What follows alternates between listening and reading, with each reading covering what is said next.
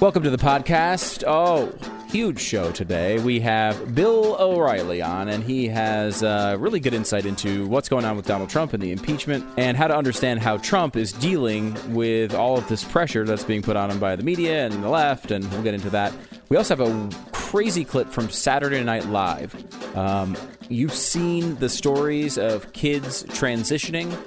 Wait till you see the way Saturday Night Live was talking about this in the not-so-distant history, because it's an incredible clip to hear in today's world.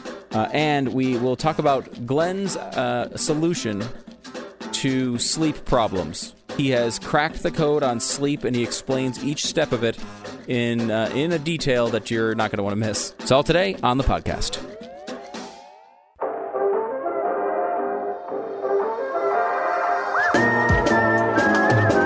You're listening to the Best of the Glenn Beck program. You know, it's not every day, and it's certainly not with every product we consume, that we get the opportunity to know that our money is going entirely to do good. Major companies often donate to a wide variety of causes, and some of them less savory than we would want to be involved with. It's largely unavoidable, but when there is another company that is in competition and it is as good, if not better, well, then we should all take that chance. I mean, that is what we're striving for, right? Well, there's one company out there. It's Patriot Mobile. Patriot Mobile is the only conservative cell phone company. It's run by veterans who believe in the good heart of this country the way you do. That's why I and thousands have made the switch to Patriot Mobile. Special offer for joining: you can upgrade your phone to a brand new Moto Z3 Play for only $5 a month. It includes a 6-inch screen, expandable storage, high-quality camera, so much, and it's so easy. It's the same service, the same cell towers. Everybody's on the same cell towers. Can you hear me now? Yes, you're on the same cell tower. Patriot Mobile, they're going to give you the same great service. It's going to be easy to switch, and you're going to save a buttload of money, and you're not doing business with La Raza and Planned Parenthood. Switching is easy. Go to patriotmobile.com/Beck. Select your plan. Save $180 on the brand new Moto Z3 Play today. Supplies are limited, so don't wait. Go there now, patriotmobile.com/Beck. That's patriotmobile.com/Beck. All right, I want to take you back into the 1980s. This is when Phil Hartman was still alive. This is when Saturday Night Live was still funny and good and reflected real comedy. They weren't trying to make any points. They were just taking crazy stuff and showing you, this is crazy, and we're all laughing at this because it's crazy, right? Here it is with Phil Hartman playing a doctor who is delivering children, and he continues to deliver only girls. And the press is there in the hospital as Bill Murray and his wife, what's her name in this sketch? Victoria Jackson. Jackson, right? yeah. Shit. That's the mom. Bill Murray is the father, and they have yet another girl. And this doctor only delivers girls. And so the other voice that you'll hear is the voice of the press. Yeah, it's a Time magazine reporter. Just again, show you how much things have changed. Okay, so here it is. Listen to this. I love girls. See, Ted really wants a boy. This is our 8th try. We'll try again. No more. Doctor, will this one need that operation? Yes, I'm afraid so. What operation is that, Doctor? Well, every now and then, a little girl is born with a penis and testicles. And, of course, they have to be removed and reshaped. It's quite routine. 5 of our 7 daughters have had this operation. Doctor, what percentage of the babies that you deliver need this operation? Oh, I'd say 48, 49, 50, 51%, in that area. Doctor, here are the reports you wanted. Oh, thank you, Louise. Just file them. Now, this is a nurse and in Louise a dress, here was one of the first clearly babies I a guy ever with a beard. File cabinet? Louise had a big date last night. How'd it go? Same old problem. Well, don't worry, Louise. Mr. Wright's out there somewhere. Well, Janet, Ted, I'll be seeing you next week. Okay, thanks, Doctor. Goodbye. Nice to meet you. Bye, Doctor. Okay, bye-bye. Hey, Ted, buck up. A son is a son till he takes a wife. But a daughter's a daughter all of her life. God bless you and your work, Dr. Hawkins. Come on. Oh, doctor, I gotta leave early today. My electrolysis appointment. Yeah. Well, of course, Louise, anything you want. Thank you, doctor. Well, another little girl, can you believe it? Dr. Hoffritz, can't you see what you're doing here? I mean, the 48 to 51%, they're not girls, they're little boys.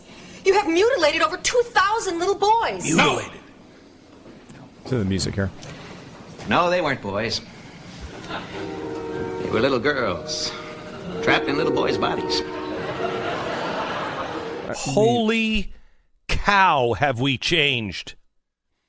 Listen to the Twilight Zone kind of spooky, pull the face off kind of music in the background. And the laugh line, the punchline of the joke is they're little boys trapped in little girls' bodies. Or little girls trapped in little boys' bodies. Sorry, yes. And then you pointed it out, mutilated. That's how they referred to it. And the press had their mouth open. This woman, if you were watching on The Blaze, you saw that clip, and she had her mouth open the whole time. This is today. Except nobody is standing there going, don't you know you're mutilating kids? It is legitimately, our society has turned into a Saturday Night Live sketch. That's where we are. And now Saturday Night Live would never run that sketch. Oh, my gosh, no. Of course not. No, they would apologize for that sketch. I would not be surprised. We should put it out and force them to apologize for this. Because you're right. They will apologize. They will apologize. They'll pull it off all the DVDs. They'll make sure it's not on the internet. As soon as this thing gets word that this is out there, they're going to do everything they can to cover it up. We're going to post this today. We want you to post it and demand an apology from NBC. Because they will. They will. They'll apologize. Well, they won't apologize to us because they'll know. But if there was somebody's got to come up with Mitt Romney, come up with some Twitter handle where you Pierre Delecto, where you're a gay Frenchman and you are a transgendered Frenchman woman, them, and you demand an apology. Look, I mean, things do change over 30 years, but I mean, because of the pace that we go at with these news cycles, you lose track of how fast these things do change. I mean, now that's 30 years ago. I mean, that's a decent amount of distance, but these were jokes that were made much more recently than that. And that's just a big example because that is the billboard show for the left to mock culture, right? This is the thing. The left, not us, not the right, the left thought was funny back then. And now we're at the point where if you were to say those things, you'd lose your show. You're canceled. That's a cancel culture moment right there. You're done if you run that sketch today. No, if Phil Hartman weren't dead, he could lose his job today for doing that 30 years ago. That's a good point. You're right. Oh, my gosh. That's absolutely incredible. Now, I will say, it wasn't great supporting evidence that the show was funny at the time because it's not exactly a hilarious sketch, but the point is there. You can see, I mean... it's not funny. It wasn't as funny then. It's hysterical today because that's really what's going on. That wasn't popular. It was funny, but it didn't connect to the culture because only a few people were saying something that crazy. Yeah, it was too outlandish. It was too outlandish. Yeah. So now you have it, and now it's both tragically sad and hysterical. It would be hysterical if people felt comfortable to laugh, but they don't. You run that same script right now, that same thing, and you put that on Saturday Night Live, I don't think you would have the crowd laugh. I think you'd have very uncomfortable laughter, and would groaning. Have groaning, and people like looking around like, what is happening? Oh, particularly the mutilated line. If you were to say you're mutilating kids by cutting off their genitals But and reshaping them. What did I say yesterday? Right. Well, yesterday on this program, I was talking about genital mutilation. Yeah. We have such a problem with genital mutilation that happens in the Middle East, yet this is fine. Yeah. This is genital mutilation. If you called that genital mutilation today, not only would the whole audience would groan in New York City, but they would also, I bet you'd have 3 or 4 people stand up and start screaming and protesting and walking out and rushing the stage. You know what I mean? You'd have the moment where they only always do this to Democratic presidential candidates when they're not quite liberal enough, and they go up and they take their microphones and start speeches, and then Bernie Sanders just kind of slumps into the background. That whole thing that would happen on Saturday Night Live. It's crazy. Long distance. All right. So I want to take a break because now we have to take you to Dallas. Because if you thought that story of the father defending the son was crazy, it's about to get more crazy. All right, so I have some questionable news for you. I don't want to make a judgment on this, but I would suggest that we all slow down. Now, there is a gag order. The guy was supposed to be on with us yesterday, and it was curious to me that this was happening in Dallas, and he was not on Dallas radio or Dallas, a show like ours based in Dallas. Mm-hmm. And the first thing that I asked Stu, and I didn't even have to finish the sentence. We both said, why is this on RT? If you know anything about RT, that is a Russian news agency. And that was the one that first brought it out. And I thought, why is this not on Dallas?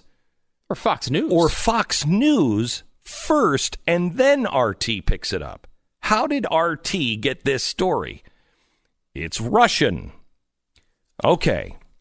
So we've been looking into it. We've been trying to get him on the phone. We've been trying to get her on the phone. The attorneys won't come on either. Now, things changed. He was supposed to be on with us today, but apparently things changed because there was a gag order put on yesterday in court.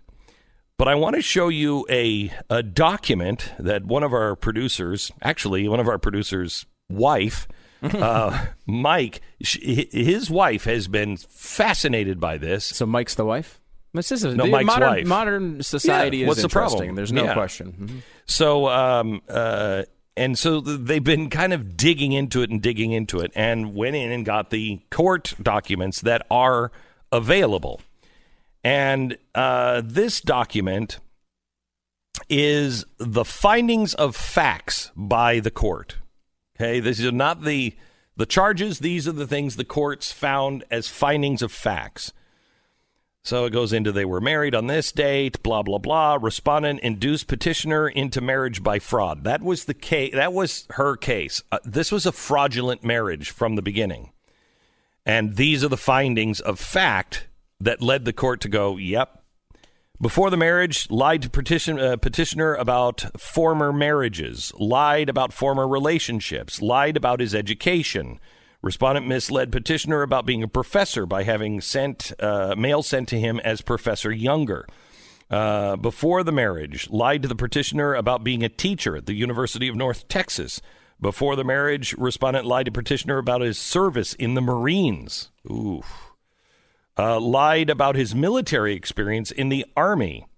Lied about his prior income and earnings.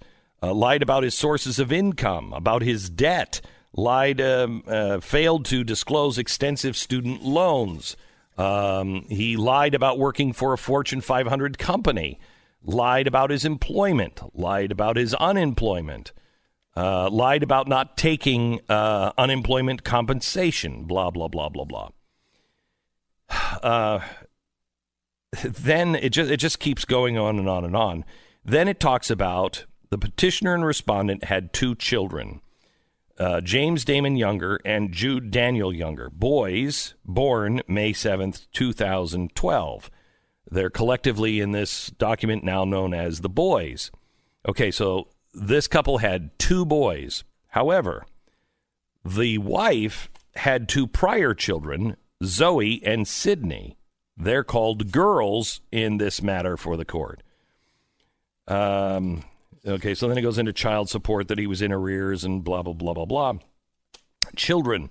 Respondent engaged in inappropriate and hurtful treatment of the girls. Now, again, these are the facts and conclusions of the law. Respondent engaged in inappropriate and hurtful treatment of the girls. The girls were good, sweet, hardworking, well-mannered children. Respondent forced the girls to do plank push-ups for extended periods of time while reading the house rules until the girls cried. Respondent would lock the girls down in their room and remove all their possessions from their rooms and would not let them participate in family activities. Respondents would put the girls in silent treatment, and they could not talk until spoken to for many, many days. Respondents' actions caused harm to the girls. One of the girls developed a suicide plan. The other girl was cutting herself. Based in large his treatment of the girls, petitioners asked respondent to move out of the residence. Both girls improved after he moved out. The respondent lied to the petitioner about the girls. The girls had a very good, safe, healthy relationship with the boys. Respondent failed to co-parent. Petitioner made attempts, blah, blah, blah, blah, blah, blah, blah. So we now know, and this is, I hate this, but every Disney movie is accurate when it comes to the evil stepmother, or they don't ever use the evil stepfather. But when you bring someone in to your family, it is more likely than not that those kids will be abused in some way or another, neglected or abused. The numbers go through the roof on abuse a lot of times, and it's not always, but a lot of times. So you're saying higher than the normal levels? Yes. Okay. Yes. If you have a step parent in, especially a guy with girls, the odds of abuse goes through the roof. That's interesting. I've never heard that. But, obviously it does create a dynamic of family of that, it's a massive change. I mean, I had divorced when I was young. My parents divorced, and it does change a lot of things in your life, right? I mean, it's certainly nothing like we're talking about here. But it does get to a point where, you're shaken as a kid and you're trying to figure out, what's going on in the world, right? So, he said, she said, but it is not a clear-cut case. And again, we should have said this from the day one because we said it to each other. Why is RT the lead on this story?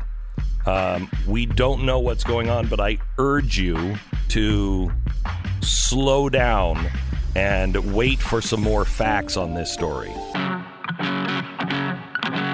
The best of the Glenn Beck program.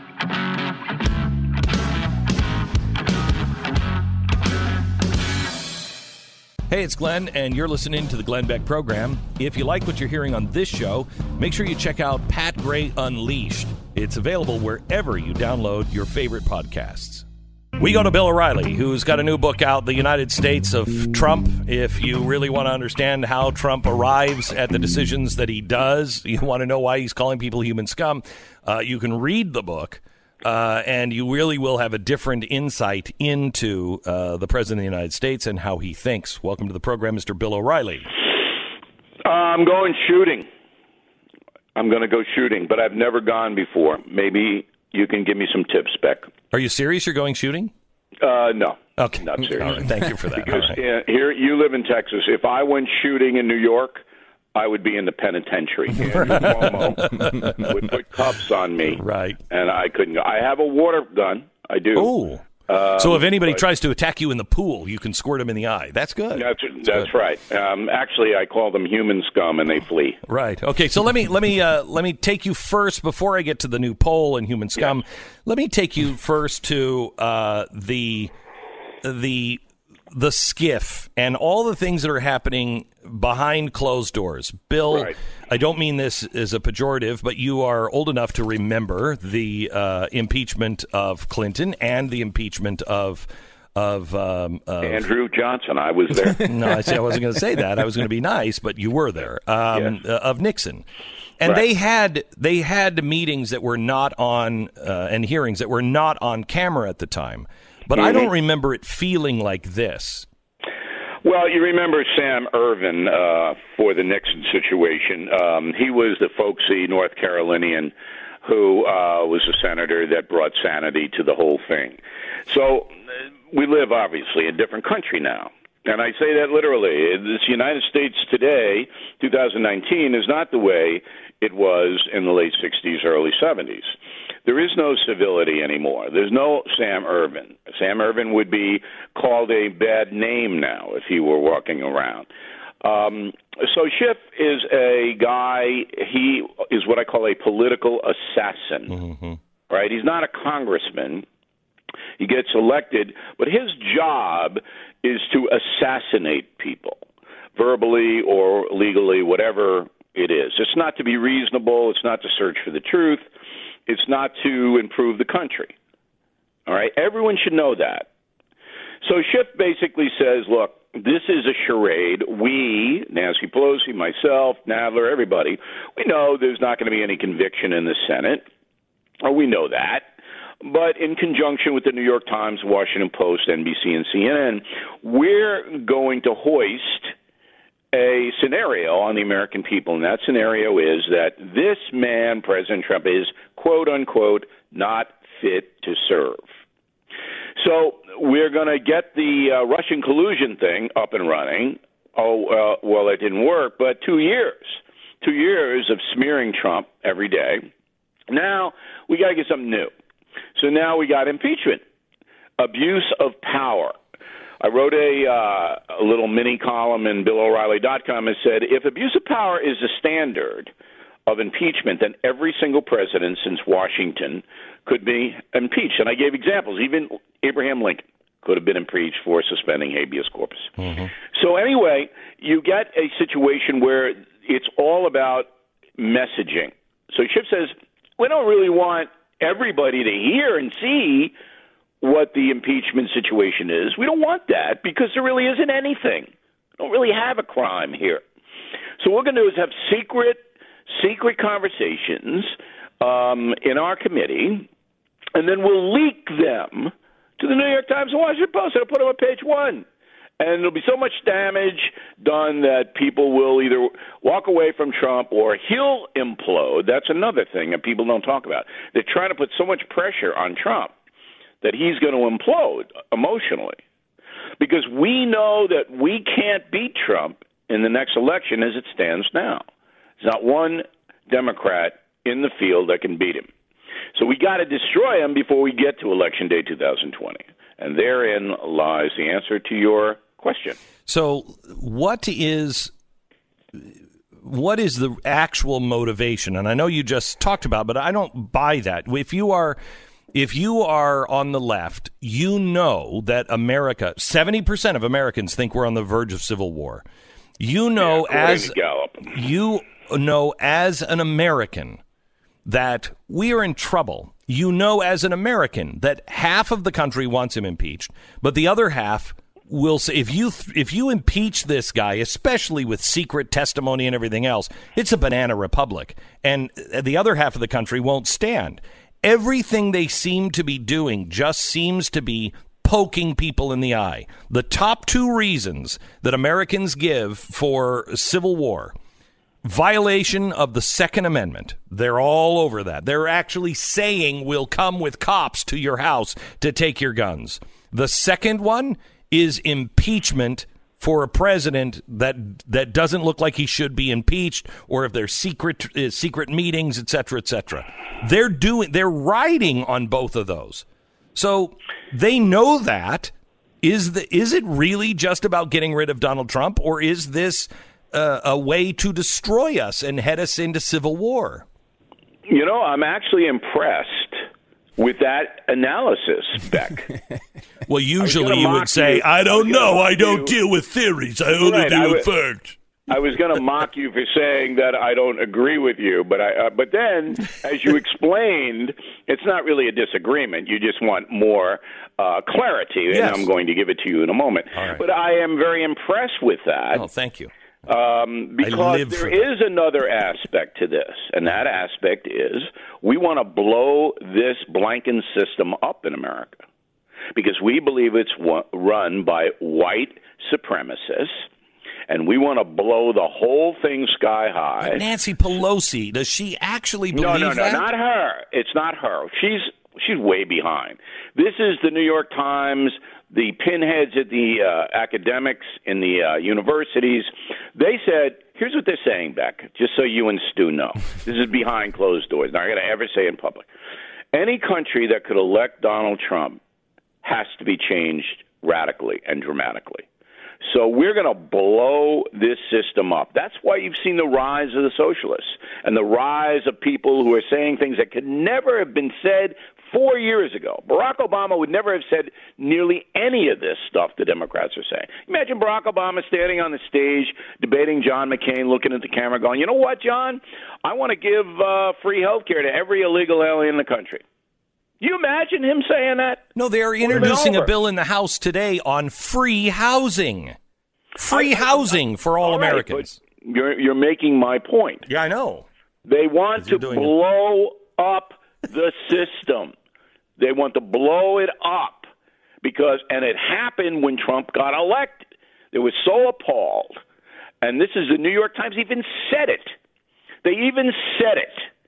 A columnist of theirs said, we're not going to cover this fairly. We're not going to try to find the truth out of anything. We're going to use our power to destroy the man because he's not fit to be president. And that's the greater good. And that has been embraced by 90% of the national media. It's way beyond the daily ridiculous blather on cable news. It's way beyond that. It's into sedition. It's into undermining the Constitution.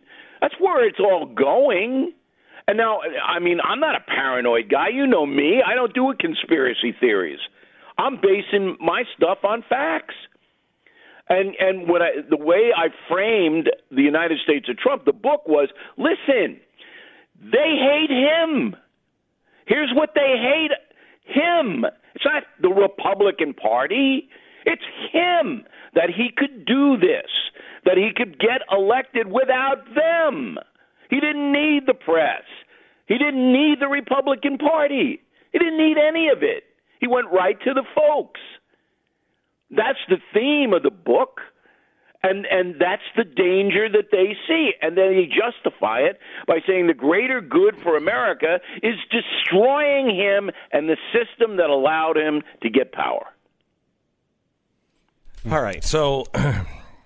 Thank you very much. That was excellent. Do we need to clap? I'm not sure how this works. Okay. So let me go here. Yes. What the hell is wrong with the president when he's going on saying never Trumpers are human scum, all this stuff? What is he doing? It's emotion. It's emotion. Does he have no control of his emotion? Very little. You read the book. Is there a chapter where there is obvious control of his emotions? No. No, but that's a reason not to have the football around. No, but you got to understand, the guy feels persecuted. I know. Okay? And legitimately so. He's saying that Mitt Romney, to himself, well, probably to his advisor, he's going, Mitt Romney knows this is a charade. He knows this is all bull, and he's attacking me anyway. And he's so angry about that kind of a betrayal, he sees it as a betrayal, all right, that he just blurts. He blurts, like Stu. He blurts, all right? And me. Does he care about unintended consequences? No. No, he doesn't. He's never cared about that. Bill, can we bring it back to a point you made earlier? And look, you wrote the United States of Trump. You know Trump better than probably anybody in the media, especially from someone who actually will say things that are critical of him. And you brought up the idea that the Democrats were essentially trying to bait him into destroying his own presidency with outbursts of emotion. Do you think is that really possible? What are the chances of them succeeding? I'm worried about Donald Trump. I said that last week with you guys. I'm worried about the man. I mean, he has undergone, I've never seen a human being in the public arena undergo what he has. Have you? No. The only one close is Abraham Lincoln, and all you need to do is look at a picture of Abraham Lincoln when he, in his first inaugural address, and a picture 2 days or 3 days before he was assassinated. Yeah. I mean, a period of 4 years, this man aged 25 years. Yeah. Okay? So that's the kind of pressure that Donald Trump, there has not been one day that Donald Trump has not been accused of something. And then not only accused, but joyously accused. All right? There's no respect for the office of the president now. There's no respect for the process of the executive branch. Everything he does is evil and bad. And I don't think he's got a support system in there, because he never has had, that can put all this in perspective for him. Well, he also doesn't have a support system around him. Some of the people that he has surrounded himself with are leakers. So I mean, he's got nothing. He's got nothing except his family. Have a lot of support. Look, everybody listening to us right now, all the tens of millions of people listening to us right now, have had trials in their life, all right, where they have felt abandoned and almost despaired. If just step back, think about what you went through, and then magnify it 1,000 times. And that's what Donald Trump is experiencing. The only therapy and relief he has are these rallies. Okay. Where he goes and there's adulation directed to him. All right. Bill, I'm going to take a quick break, but I just want to leave this section on this. This is the kind of stuff that usually humbles people and pulls them down to their knees, because that's your only solace. And I wonder if that is happening at all with this president, because that's what happened to Abraham Lincoln. That is exactly what happened to Abraham Lincoln. So, Bill, there's a couple of things that I have found that I find disturbing, and I'm going to talk more about them on Monday. But we've got 69% of U.S. households are preparing now for a possible recession. The numbers in California are crazy. Nobody's shopping, nobody's going out to eat. I mean, the 5 worst cities in America are all in California on their spending. And I love this. The press are saying it's because people are worried about the impeachment. Oh, my gosh, shut up. That is not what's happening. But then you also have a poll that has been released. It shows about 70%, 67% of Americans believe we are on the edge of civil war. Well, I've been saying, for years that we're in a domestic civil war, a social civil war. I wrote a book way back on it called Culture Warrior and predicted it. I don't believe we're ever going to get in a violent civil war in this country. I don't think it's going to come to that. We will have, I predict, in the next election cycle, individual acts of violence. You will see fights and things like that outside different rallies, and that will happen. So emotion has overtaken us as a people. Rational thought, not really at the forefront. President Trump partially responsible for that. You have to be honest, all right? Because his reaction to the unfair attacks against him is very emotional. And so his followers see that, and they justify it the same way that I described the attacks on the press. They justify not reporting the truth or seeking the truth by the fact that we have to get that guy out of there. That's the greater good. Well, Trump supporters say the greater good is I'm going to act in a way that is emotional to defend my guy. So you basically have trouble ahead. Americans really don't understand, and I'm not being supercilious, word of the day, supercilious, all right? But they don't really understand the big picture of what's happening here. How the country has been fundamentally damaged by a corrupt media that will not tell you the truth, even if they know it. They don't understand it. Trump does, viscerally, and he's off the chart furious. And that's why he's venting, lashing out. And the lash out, all right, exacerbates the social civil war. So let me disagree on one thing. And I hope you're right and I'm wrong, but I think we would break out. No, we're not. It's not. There's too much to lose. Americans, even with all of the turbulence in our country today, live well. Most of us have unbelievably unbelievable luxuries that our fathers and mothers and grandparents never dreamed of. We have our machines, we have our big screen TVs, we have our luxury automobiles, we have air conditioning, we have everything. We have a lot to lose. And so we also are a group of people that don't realize how much we have to lose. when you act out in a violent way, people then know that you've crossed the line. Okay, so let me give you this scenario. They impeach the president, and they take him out, and half the country knows this is bullcrap. Not going to happen.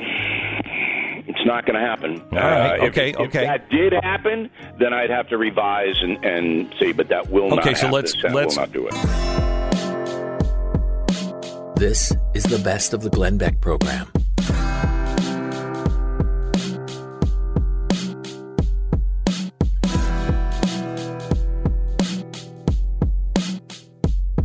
Hey, it's Glenn, and if you like what you hear on the program, you should check out Pat Gray Unleashed. His podcast is available wherever you download your favorite podcast. Hi, it's Glenn. If you're a subscriber to the podcast, can you do us a favor and rate us on iTunes? If you're not a subscriber, become one today and listen on your own time. You can subscribe on iTunes. Thanks. So I find myself in this situation to where I've found a show that my entire family will watch. And then I go to bed, and I have cracked the code of sleep.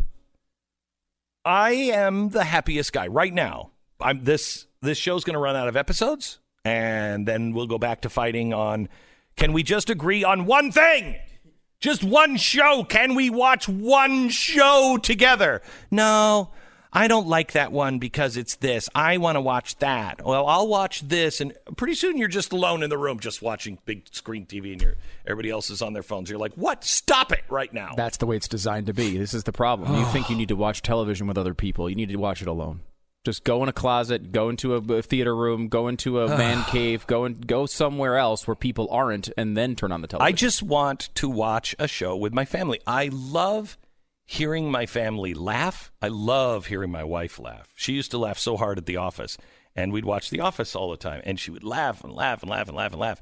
And then we can't find a show because she's like, oh, that they have a potty mouth. Well, this is why, by the way, that everyone is just rewatching The Office over and over and over again. I know it is. It's like the most popular show in America. Friends is Friends. And again, Friends, But I mean, The Office is one of the greatest television shows of all time.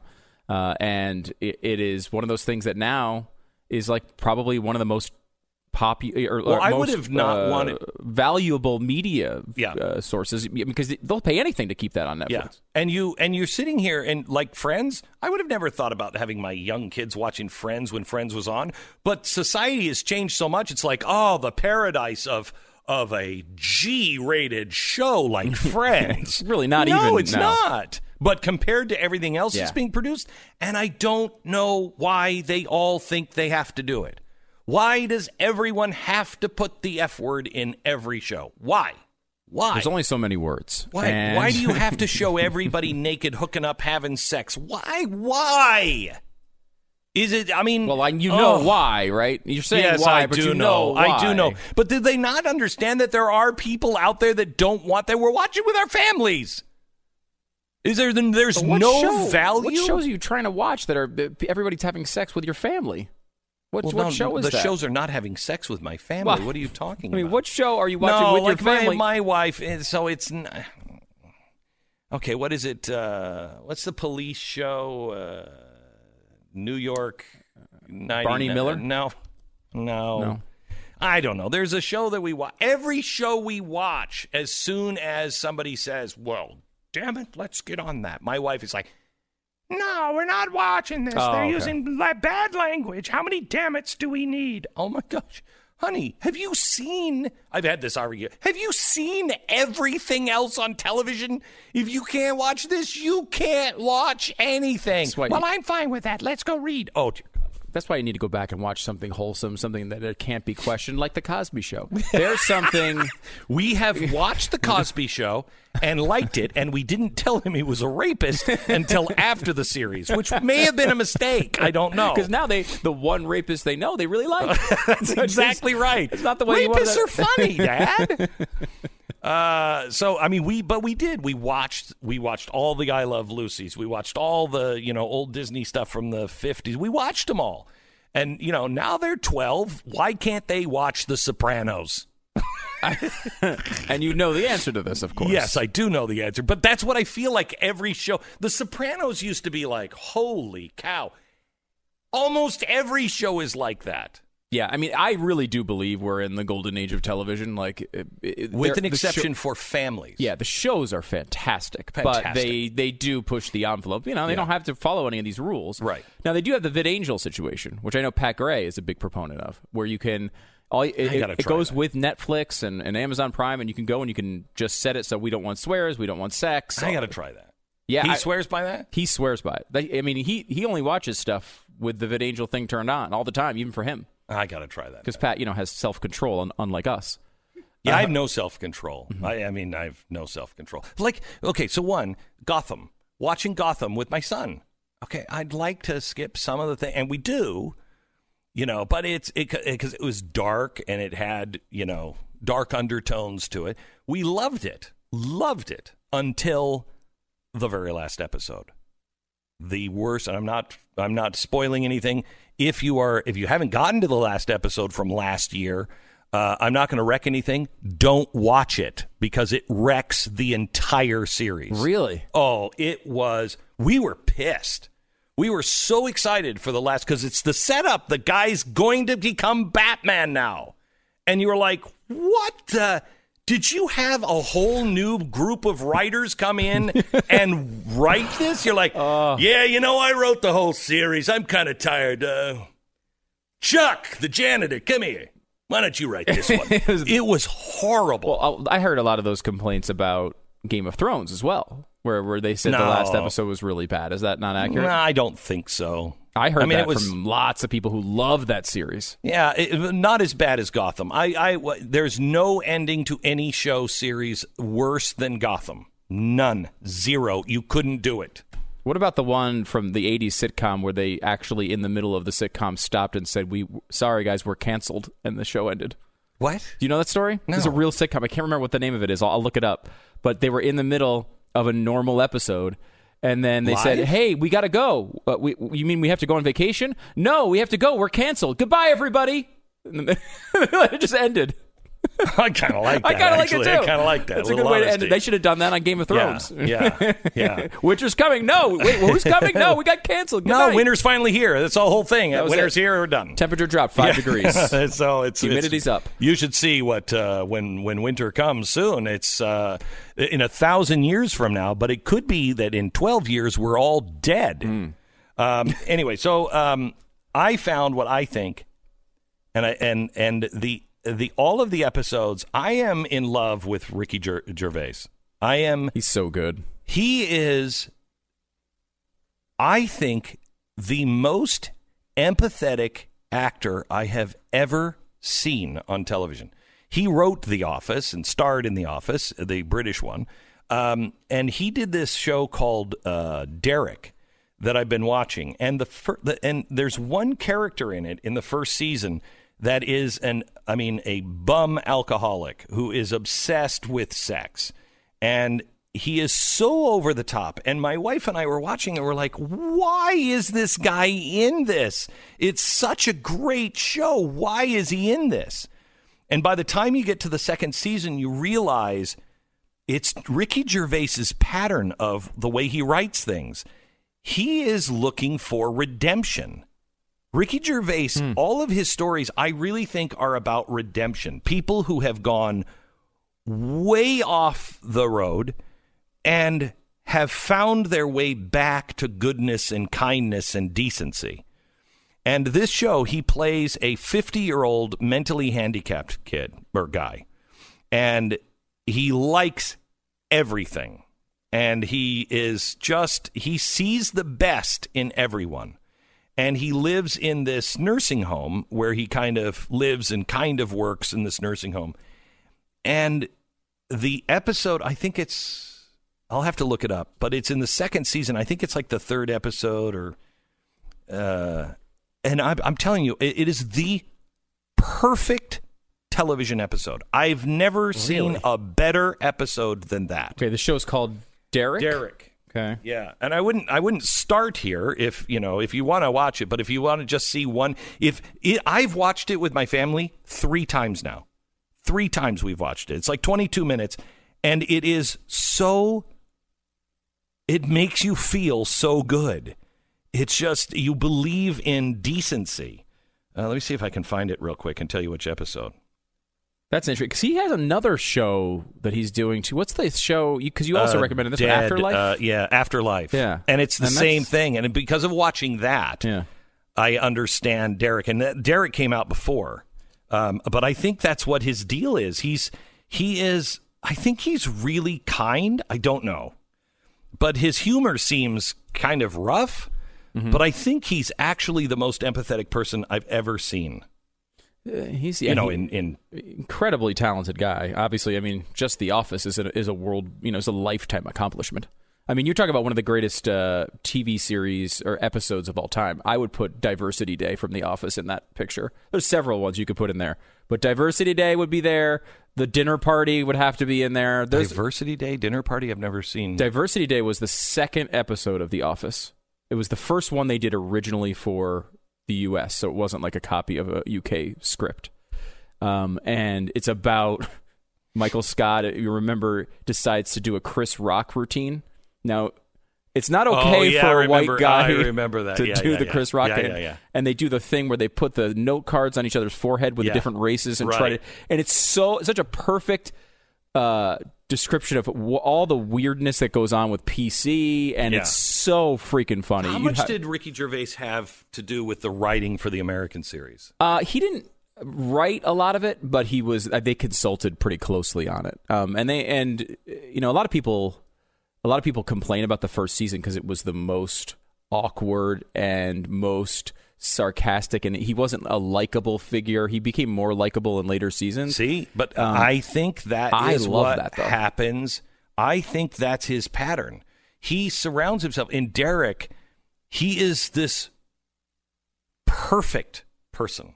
Okay, he's everything. You would love him, and he's just this perfect person. And he sees the best in everyone, even though he's had a bad life and everything else. And he's happy. He's just happy. And he's surrounded by people that are not happy and are less than perfect. But it's awkward towards the beginning, and then you realize he's changing their lives. He's totally changing all of these people. And it's just really great. It is if you're ever like down and you're like, I really want to feel good, Episode 6, Season 2 of Derek. Episode 6, Season 2. Derek meets the perfect match through his online dating profile.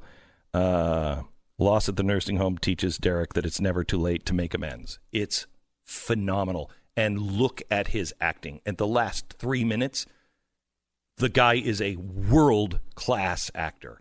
World-class. You love it. Oh, all right. Derek, I got to watch that. Derek. The Blaze Radio Network. On demand.